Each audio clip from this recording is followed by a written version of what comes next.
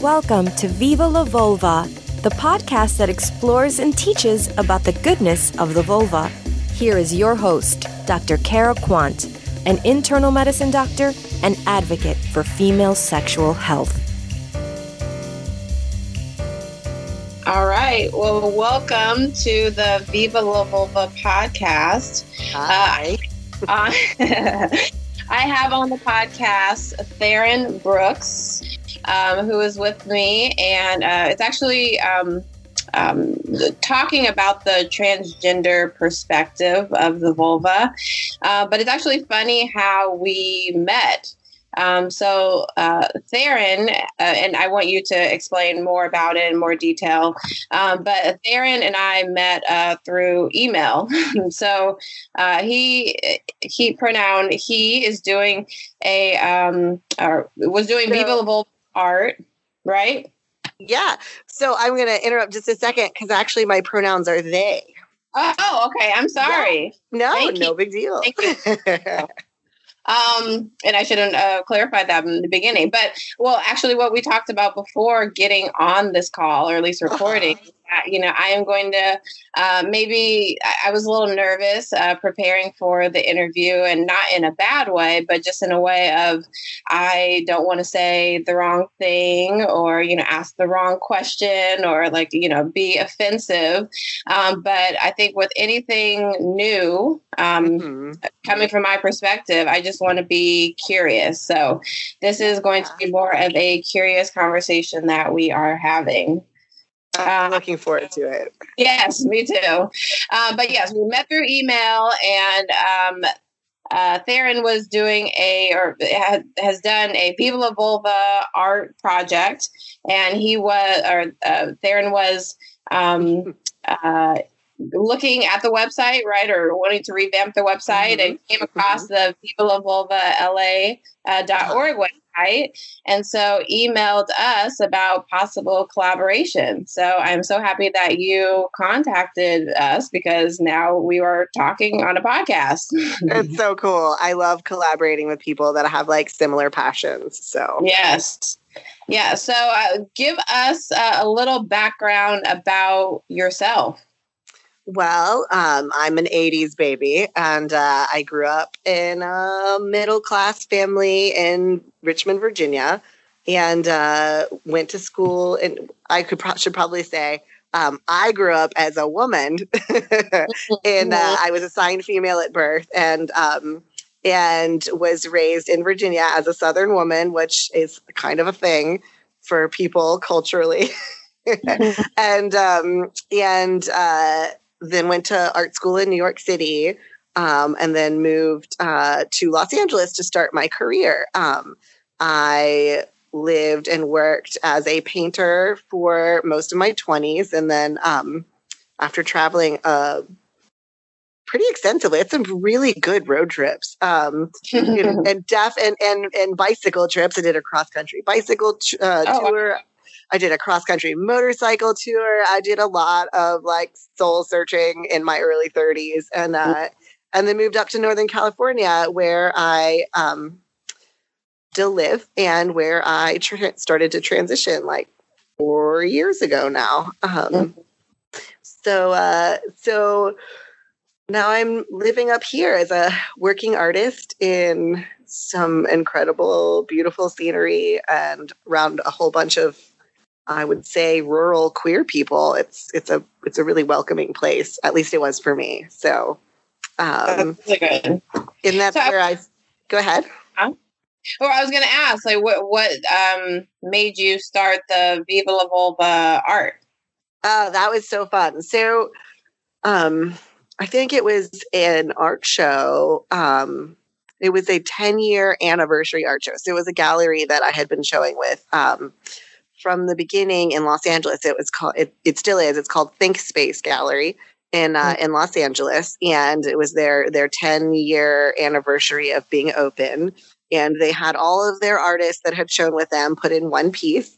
And I did a tarot-based painting, and there was a vulva in it. And I thought it was pretty crucial to the content of the piece. But it also had like a ram's head, and it was it represented like the devil card. And I don't mean that like it was an association with femininity and like Satanism, but it was more about empowerment and vices, and there was no real advertising with that image in it. I mean, surprise, right? I thought it was a beautiful painting. My fan base on Instagram thought it was a beautiful painting, but it didn't make it onto media at all. And then when the opening happened, I couldn't make it for it. I was working up here, and a number of my Instagram followers posted photos that they took of it at the art opening, and several of them made quotes that they heard other people saying about it. And there were things like, this is so beautiful. If only it didn't have the vagina in it, I would buy it, you know? And so I was horrified because I was like, this painting has Satan in it. Like, so these people are saying they would put a painting of Satan over their sofa, but not a painting of a vulva. Not a painting of a vulva, yeah. Yeah, and so to me, I was like, this is kind of shocking for me. I went to art school, so I learned all about Judy Chicago and the feminist art movements in the 60s and the 70s, and I was like deeply informed by this, and I was very confused that somehow no one else was. So I can be a little spiteful occasionally. I think out of spite, I decided I wanted to put a vulva in every single piece of artwork that I made.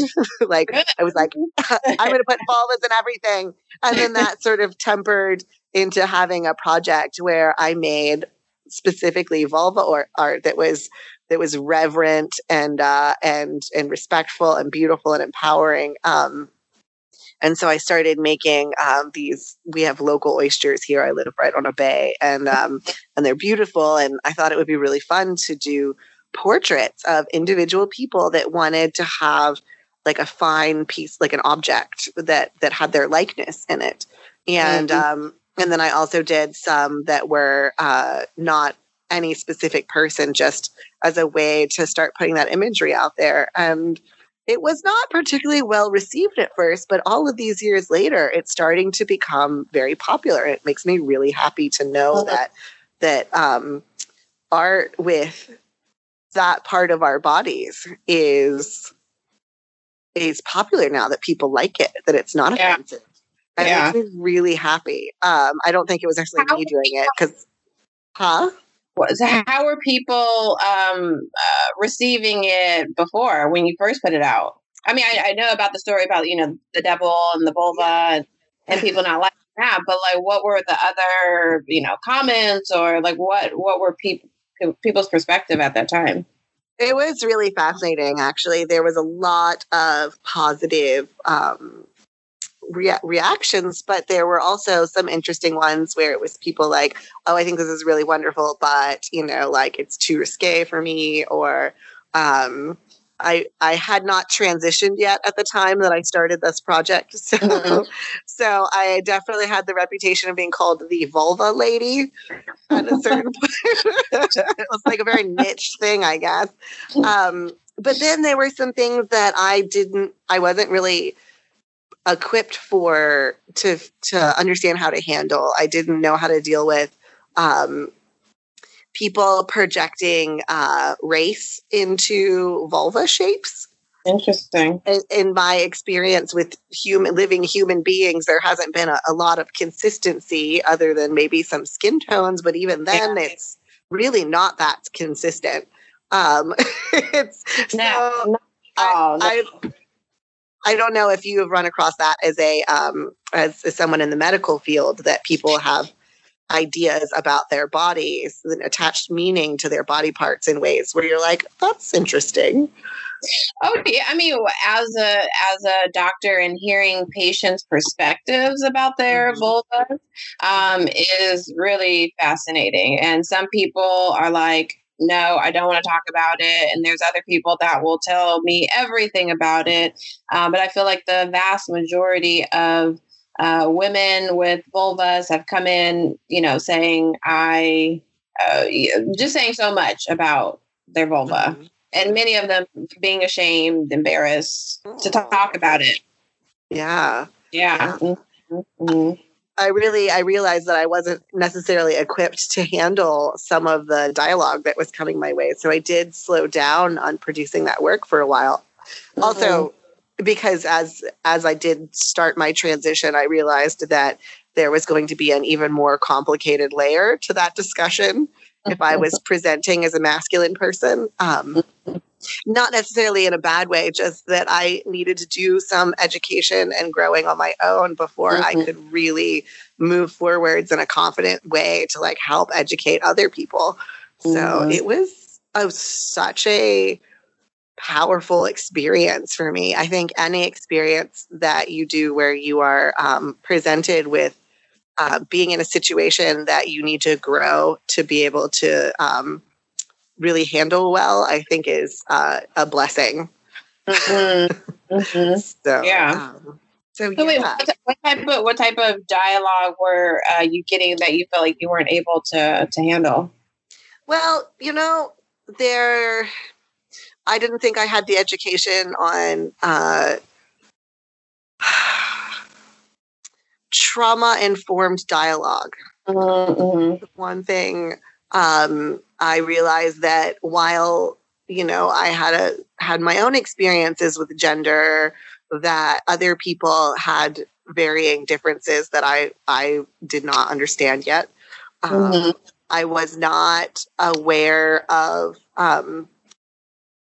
how to deal with talking about race in vulvas because as a white person, I didn't really feel like if someone had something to say about a vulva that I felt was like, that's just a vulva, that's not necessarily a vulva of color. Like that. I felt like that I wasn't sure if my opinion was wanted, even though this was my own artwork. And also because I wasn't really sure, like I didn't have the language to be able to really talk about it in a way that I think would have reduced confusion or like helped. It was definitely a dialogue that I needed to have a lot to have with people in real life before I could start posting on social media in a way that I felt confident about. And so it's really complex. You can't separate gender and race. Yeah. And even though biocentrism is sort of a step we need to move past when it comes to gender, like we still really are dealing with the body and how having our bodies defined for us affects us as people, because that's trauma. Yeah. And yeah. Those I think that there are so it's so good that you even had you were able to bring out that dialogue, that very important, very powerful, like potent dialogue that needs to happen amongst women in terms of like variations and color variation, size variation. I mean, there's just so much, and I think that what is also coming out more are people that are drawing or doing different art in terms of like what different vulvas look like, because whether you're white or black or Hispanic or like the whole gamut of races, like everyone has a different vulva, like they all look different. Lips are big or individual. It's so individual. So it's not even it's not even race related, it's just individual related. Yeah. That has been my experience. I am a bisexual or pansexual person, and I'm nearing my 40s. And so in my experience, like everyone's body has been very individual.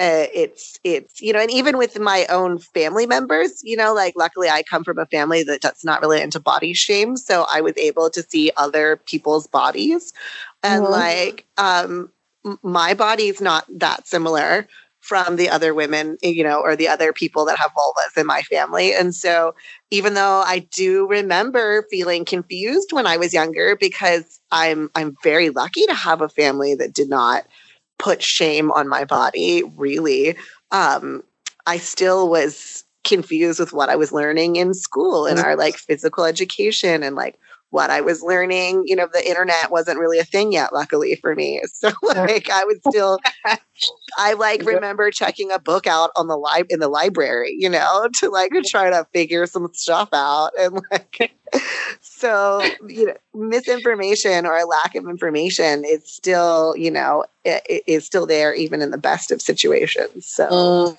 yeah. Yeah. We're having this conversation because I feel like the transgender perspective, transgender male perspective, I haven't, it's coming out, but I haven't personally heard a lot of interviews or information from that perspective. So it's good that we are having this conversation. I really like the idea that we can get to a point in our society where trans people don't feel so attacked and they feel a little bit more secure because when they become more included, these are the valuable conversations. These are the things that trans people can really contribute to society besides just being like every other individual and like having a job and like a family. Like these are some unique experiences that like, trans people are able to contribute, but most trans, like especially trans men, are not going to want to talk about their genitalia.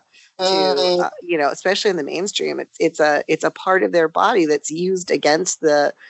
It's a part of their body that's used to invalidate who they are. And so, and I don't think that's gender inclusive. I think that women are told that because they have this body part, they are women and therefore, second-class citizens still.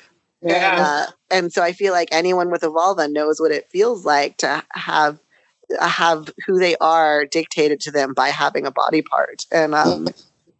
And so as people get more comfortable with that and your like social status and your physical safety isn't put into threat because of it, there's going to be some beautiful dialogue and I really look forward to it. Yeah, no, yes, I am too. I am definitely. And going along that path, what is your connection to the vulva? What are your experiences, especially transitioning?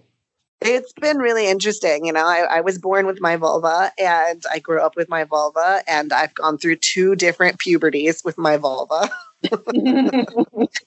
and so it's been really fascinating.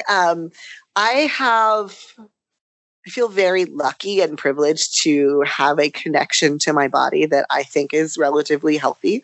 That I've been able to experience pleasure and joy and love with my whole body, but with my vulva as well. And that I was able to transition in a way that as a non-binary person, as a trans-masculine non-binary person, I didn't feel that having a vulva made me less of who I was. And I don't feel body dysphoria or gender dysphoria involving my vulva. And I feel extremely blessed for that. It's still a place of joy and power and vulnerability for me. Even growing up. Pardon? Even growing up. I mean, there's always like puberty the first time was a little weird for me. I was really pissed off. I probably swear words. I don't know if you'll have to edit that out. I was very angry. Okay. Sorry about that. You've talked about the vulva and the vagina. I feel like that's already a cuss word. That's true. You're right. Sigh. So I do remember when I found out that puberty wasn't like a thing. Like I thought it was like a rite of passage or like a birthday and you like get boobs and you get pubic hair, it's like gives to you on a certain day, right? Yeah, like I hadn't thought it through. Like I was a young child, and so my puberty came a little bit later than some of my friends. And so I remember when I found out that you had to grow breasts, and I was so angry. and the rest of the women in my family have like large breasts, and I never really grew very big ones. And everyone decided that it was out of resentment that I refused to grow them. Which added a different layer when I came out in my 30s as trans masculine, and I did get top surgery, and I have been on testosterone for 3 years now. And so my body has physically changed in a lot of ways. Where the fat is in my body has moved around. I was really proud of my butt, and it, like, packed up and moved next door. It's like now and it's like I have a gut now. From the testosterone. From the testosterone. And anyone who's taken birth control knows that taking any kind of hormone moves where fat is in your body. Like, that's just life. But it's interesting because it's like my outer labia like deflated. You know, there, like any fat that was there, it also moved next door to my gut with all the other fat in my body. And everything just picked up and moved to your stomach, huh? Yeah, every there was like a new apartment building that opened up, and like all the fat in my body was like, this is the place to be now. And how long after you taking the hormones did you start experiencing that? Oh, it was like 3 to 6 months. It was like the first thing to change. And so that was pretty hilarious. And it's, you know, I mean, how was that? Like being in your body and taking hormones, like how, and seeing that transition, like, was there a, depression, or was there like, some upset, or was there like, was it happy, or, like what were your feelings? I think that it's very normal for people when they're transitioning to have a mixture of excitement and grief as each stage of their transition goes, because it's anybody that changes anything about their body. The feeling 100% about any decision in your life, it doesn't matter if it has to do with gender or, taxes or whatever, like you never have the luxury of feeling 100%. Like, I think that's like a luxury of like being a teenager. We feel like 100% about it. There's always like a, but I mean, there's always some considerations. And so for me, I was elated. I was so excited. I couldn't wait, because I was a very high femme person. So it was a kind of a surprise to people, even though I always told everyone I was really a dude, like tomboys to say that, It's like when you have like full makeup with like highlights and contouring and you're like, I'm really a guy. Like no one believes you. And so even though I was sort of hoping I could just like kind of blink and a few years of hormone replacement went by and then I could just like be a real drag queen. Like it's a very different story for me. And so seeing any little change was thrilling and empowering for me, including getting a hairy belly, which like definitely like I was sort of deconstructing. Yeah, I was excited. And like, I think that it says a lot about deconstructing like lookism and beauty standards to like have, wielded some power of attractiveness when I was living in my female form. That was actually a privilege that I had to let go of. And that was where the grief was for me. Whereas on one hand, people weren't coming up to me in the grocery store being like, you're so beautiful. At the same time, there, people want to talk to you, and people are more likely to say yes to you when you ask them for things or to do things when you're attractive. So it was interesting, because now when I was like, hey, I want my pronouns to be different, not only were people not like, oh yeah, we love to say yes to whatever. Now they were like, that's too much. Like, and so I had to deal with really complex social issues and navigate my own personal, like, sensitive feelings with, having to struggle socially. So having my body change was like, it was so exciting. It was, hey, this is progress. Hey, something's happening. I mean, it might have been baby steps. It's like, oh, the shape of your face is changing a little. Like, growing hair that you didn't have hair before. Yeah, and so it was really exciting, and I think it was closer to a year before my clitoris started to change shape, and I always had a very like I in my head I'm like, there's innies and there's outies, like belly buttons, like that's something I'd always thought about with vulvas too, and I was always an innie, and so to suddenly have my clitoris grow and to like have parts of my labia minora come out a little bit and like peek out, I was like, woohoo! Like. And I felt like a teenage boy in that sense, because I like have friends that I'm very open with that are cisgendered women, and I was like, look, it's huge,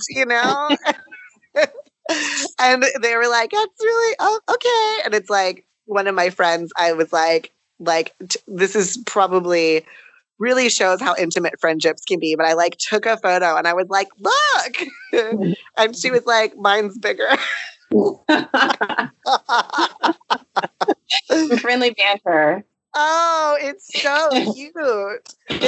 I'm so lucky to have friends that are comfortable with their bodies, that like, even though we're different in so many ways, that we can trust each other enough to be close in those ways. Yeah. And I was going to ask, I mean, I'm sure through transitioning that you were, I mean, you already explained that you're going through many emotions of, like a grief and transition. And so how was your support system? So it was really interesting to me because I feel like I'm very lucky, because even though I have, a family with a good dose of codependency and alcoholism, like, they're supportive of my transition. And I was able to transition without having to lose my family. And I think that is a really important thing to remind people, that is a common story. And so I feel incredibly privileged to have my family, even though they're difficult in their own ways to deal with. Everyone's family, Yes. That I was still, that my family was still there. And I actually lost a number of my friends, right in the middle of my transition, for really unusual reasons that I didn't see coming.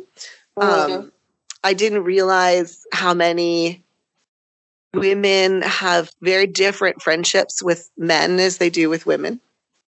I don't know why I didn't know that. Maybe I did, but like then I'm suddenly shocked. You said they have different relationships. Very different kinds of friendships. They have different expectations. They feel different comfort levels. And so that sometimes the women have sort of these ideas that like around submissiveness, which was interesting. So I had to work harder to take care of myself as I started to transition. So I didn't have as much energy to give to my friends. And there were a number of people in my life that could not stand for that. They weren't necessarily. They couldn't stand for what? That shift in priorities. For your shift in priorities. Yeah, my shift in priorities was that I needed to care for myself first, and take care of other people later. And so, there was a lot of projections around abandonment and masculinity around that decision for myself to have to make, having my friends project masculine trauma on me as we're, navigating those friendship changes was really a shock to me. It was like you didn't see that coming. You thought that those relationships were solid. Yes, absolutely. And so I didn't realize, I guess maybe I don't have the same trauma with masculinity that other people do. I mean, we all have trauma around gender. Everybody does. Like no one is spared in a society where you're like forced into like all these gender roles. Like it just looks different for different people. And so I don't think I understood how triggering that would be for my friends. And so that was really interesting. I don't know if it's transphobia so much as it's trauma around masculinity and not being able to cope with negotiating and navigating gender non-conforming people, because it's like, well, do I treat you like a man now? Like, and so that liminality really tested some friendships that were not as solid as I understood, and that was sad. But the reality is do you think that is happening throughout? Like, do you think that the country, or not the country, I won't say that, but that there are many people that are not transphobic, but that they have that, like, I don't know how to treat you now type mentality. That people may, mistake for a phobia. Well, and that's the thing that whenever you get into the difference between a phobia or a prejudice or a bigotry and then just like a messiness with navigating things, there's often a little bit of both. I mean, I had to look back at my life and figure out where my own personal transphobia was. Like, why did I wait so long to transition? What was my dialogue like with myself? And so I had to deconstruct that and forgive myself for those things. And so there's always, with trauma around gender that we all have, there's always, we live in this patriarchy. I mean, really, we live in a chiriarchy where it's like a system of complex overlapping identities that make it so you could at any point be oppressed and oppress someone else at the same time, like we live in a really complicated world. But the patriarchy definitely leaves us with trauma around gender and with ideas about gender having these really strong, deep, defining meanings that are sort of made up, and that it's made up. Like your neighbor will have different ideas than you do about it, but it will be as meaningful and deeply intrinsic to who they are as your ideas are. And so the moment you try to shake that up a little bit, it's sometimes too much for people. And and so that's why a lot of the bathroom bills, it's not about trans people, it's about gender non-conforming people. Because most trans people, you can't tell. Like, people are like, oh, I've never met a trans person before. And I'm like, you don't actually know that. Probably came across a couple. Yeah. And I identify as transgender within this big system that we live in, where we need to, like a category or a label is only important or has meaning within its context. And so in spaces where there are more queer people and gender variance is more accepted, I don't really have a label. I'm just me. And then when I have to talk outside of those spaces, then I think it's easier to just say I'm transgender. Which is what I was going to ask you, is like, what does that term mean to you, transgender? So it's, I mean, words are so fun to talk about. I remember having a dialogue with my dad about the difference between transgender and transsexual. Mm-hmm. And I think the first dialogue that I had with him about it, I was totally wrong. But when you're a newly transitioning person and you don't have a lot of trans people in your life, you're sort of expected to teach everyone. But you're like kind of new to it, so you don't necessarily know everything. So you just have to come in real confident. And look it up after. Yeah, you're like everyone's new ambassador and like teacher of this thing that you're suddenly an expert on when you're like totally not. It's like another element. Right now, I don't know. Don't ask me. It's another thing that makes it feel like puberty. Let's put it that way. Mm-hmm. You're like every 16-year-old knows everything, you know? Yeah. And so I had to go back and explain to him that like transgender and transsexual aren't all that different. There's like technical differences, but it's kind of more like if you're older, if you were, you know, in your late 40s, early 50s, and you transitioned earlier, then you're going to use the term transsexual because that's the old term for it. Okay.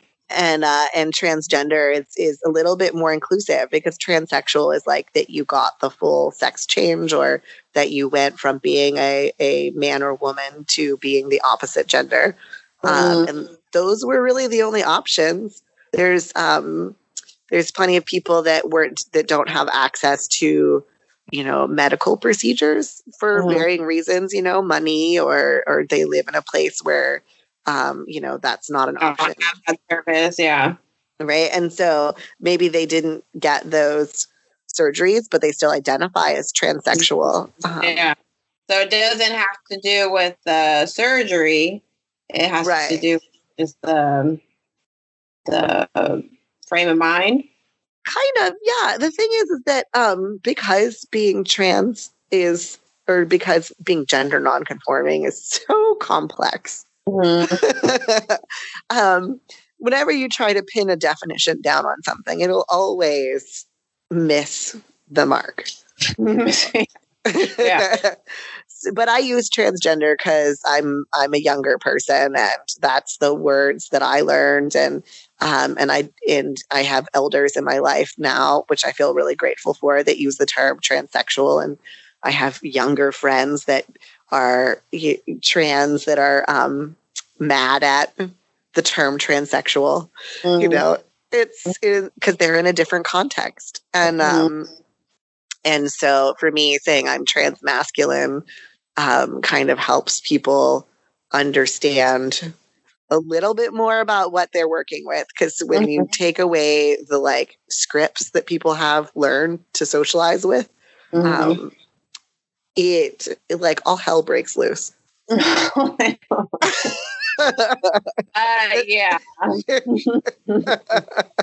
and so if I give them that, then they're like, all right, I'll try to treat you like a dude, and I'm like, sure, okay. Just be nice, whatever it is, you know. Just be nice to me. That's all. Yeah. It's like, don't tell me about myself, you know. So you feel like in public, the labels and like the terminology is good, so people have a way of kind of grasping, right? Like grasping the idea. But when you're in your life with other queer people, then you're like, labels don't mean as much. They really don't mean as much. Yeah. I have two friends that I know, like, that I see maybe twice a year at this camping trip I go to. And both of them are similar age. And one was assigned male at birth and one was assigned female at birth. But because of the various things that they've gone through in their life and different medical procedures and stuff, I get them confused. They're like the two people I don't know very well that like sometimes I get them mixed up. Because it like just doesn't matter. It's like there's no defining like we're all just people at a certain point. All these categories just kind of fly out the window, and then you just get to be yourself, and people remember you because your hair is orange and you're loud, you know, in my case. Yeah. And, you know, like I do like, as a woman, as a Black woman, I mean, like, yeah, labels are good for, defining certain things, but it really doesn't define my essence, you know? And I feel like, that those labels just miss the mark on somebody's character, their essence, their, just the person, like who they are. So I know that, as a medical professional, I need to, and that's what we use to, speak to other providers about, patients. It's labels, it's terminology. But I feel like in the real world, it puts people in a box that they're not necessarily all the way in. Yeah. And, I do love, there's a phrase, it was a meme. It's always memes. I love memes. They're so heady. It said, when people tell you who they are, believe them. Mm-hmm. And I'm pretty sure that it's a meme about dating, where it's like, if that person's like, I'm a mess, then be like, thanks for letting me know. But like, but I think that I was struck by it when I saw it. I was like, I mean, literally, that's like all we like, just that. What do you mean? Like if somebody's like, hey, I'm this, and you're like, cool, I'll take your word for it. Yeah. If they're like, I'm a woman, I'm a man, I'm non-binary space gender, then you're like, cool. Okay. Now I know.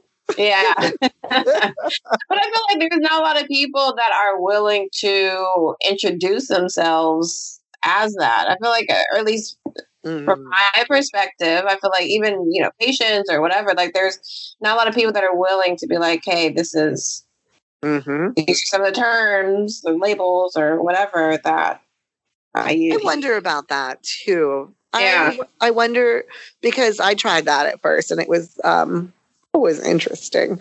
And not that I had any physical, like, danger situations, but there is a safety factor to choosing when to show yourself. Yeah. It's very confusing because, like, identifying people as a man or a woman is something that everybody does all the time, which is interesting because if you take like a biocentric thing, then you're basically like looking at everyone and doing the genital version of, boxers or briefs, where you're like looking at them and you're like, they have a vagina. And you're like, that person has a penis, and it's like, but then when it comes to someone who's not one of those, God forbid you're intersex and you just never were anything other than who you are without a category, then it's somehow personal. And people don't want to know your personal business. And I'm like, but how is what I'm telling you more personal than what you assumed about me? Yeah. And so it's really interesting. I'm reaching a place in my transition with my testosterone where most people think I'm a guy. And I have reached a point where I have stopped correcting people that I'm not going to ever see again. Like, I'm not like, actually, I'm non-binary. Now I'm just like, hi, and they just, like, people think I'm you where you are, or, see you as a male. Yeah, like, I just let them see whatever they're going to see. I feel comfortable with who I am.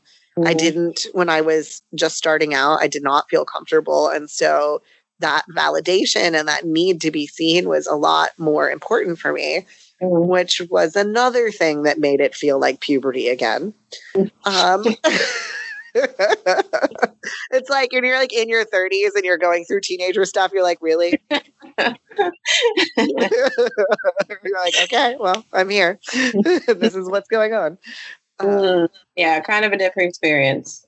A growing experience. It's pretty wild. Yeah. So I was going to ask, what does gender inclusion look like to you? Oh, I love that. I feel like, because I feel like, we're getting as a society to become more comfortable. It's still a process. And I feel like we have a long way ahead of us. But like what does gender inclusion look like to you? I had this really great internet debate that I got in when I was in my angry puberty phase a few years ago. And and I said something on social media, and I said, legalize gender. And I was in the middle of doing my paperwork to get my name and my gender changed. Identifying as a non-binary person and trying to get a gender change is difficult. There was a law passed in California where now they allow for an unknown or an X instead of a gender, which is shocking to me that it's the second state to do this when intersex people have existed forever. Wow. And, go ahead. What's the first state? I believe it was Oregon. Oh, okay. And, anybody who's listening to this is welcome to do their own research on that, because I'm not an expert on the legal system. But but it's, and I hope at some point you do a podcast about what it's like being intersex and having intersex genitals that's more on the vulva side, or because it's a really powerful dialogue that is. I mean, intersex people can also be transgender, but intersex people are not inherently transgender or the other way around. And they deserved to have a legal reality before transgender people started being loud, and visible.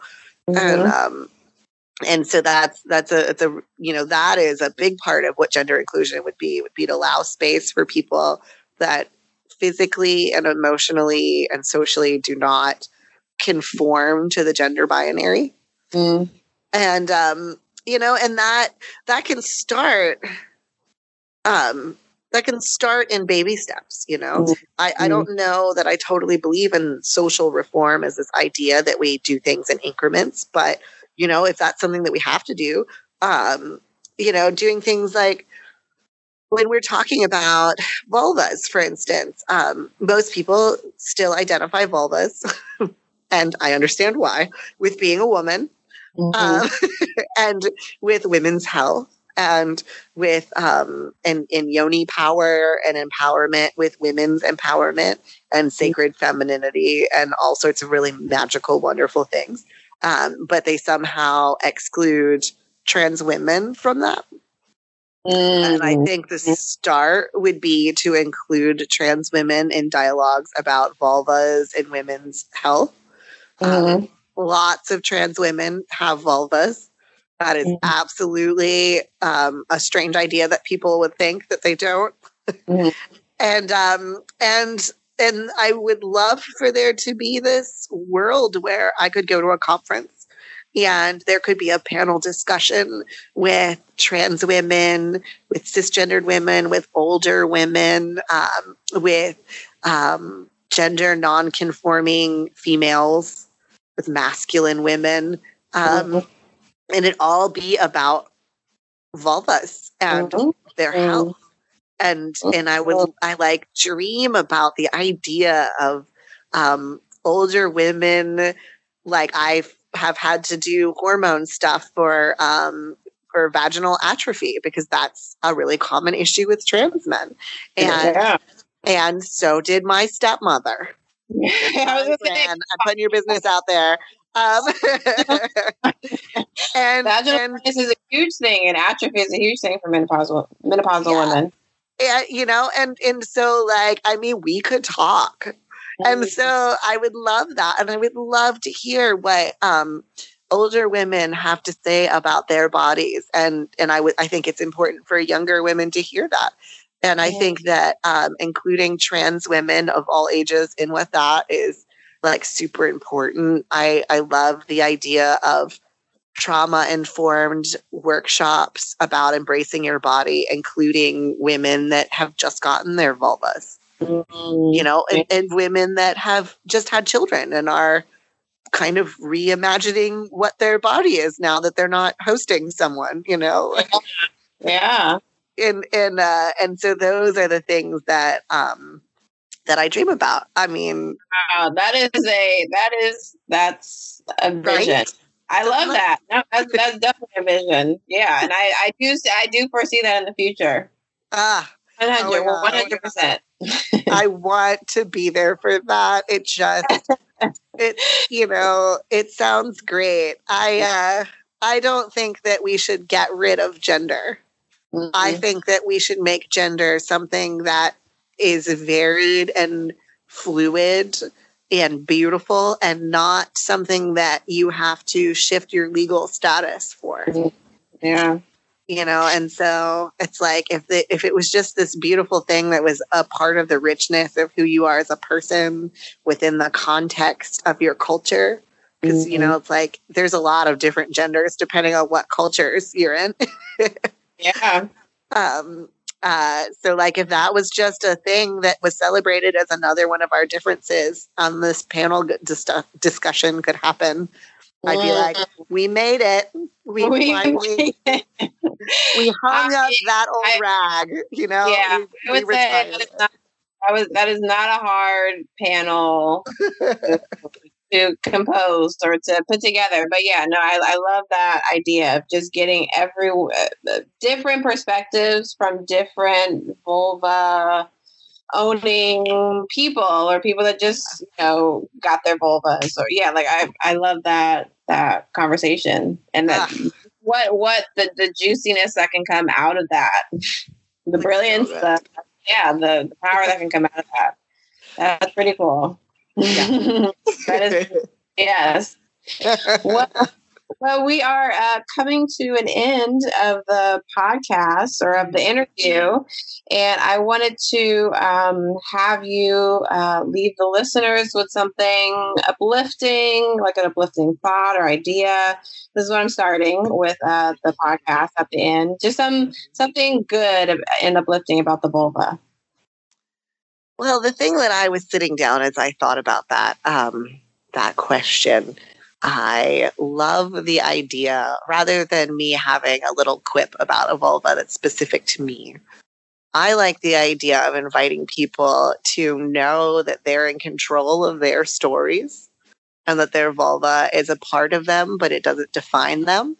And I love the idea of leaving with an invitation to our listeners to think about stories about their own vulvas, and knowing that their story is both shared and completely unique to them is something that I like to think that we will all be able to think about our bodies that way one day. So. Yes. Just exciting.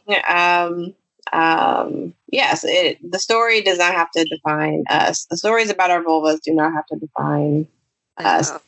As they don't define us, but they are our stories, and they are special to us, you know. Yes, so. Exactly. Mm-hmm. Well, I thank you so much for Therin, for being on this podcast and for sharing your stories and experiences and being vulnerable to have this important discussion. So I appreciate you. Well, I really appreciate and really adore that we were able to get in connection. Yeah. This project is super awesome. So thank you for being open to talking with me. Yes. And Happy New Year. Happy New Year. Yes. Happy New Year. And 2019 is going to bring some amazing stuff, and maybe even a collaboration between us. I mean, this is our that. But, you know, maybe some more. I'm totally into it. All right, Therin. Well, I thank you again. And yes, Happy New Year. Yay. Okay. All right. Bye. Bye.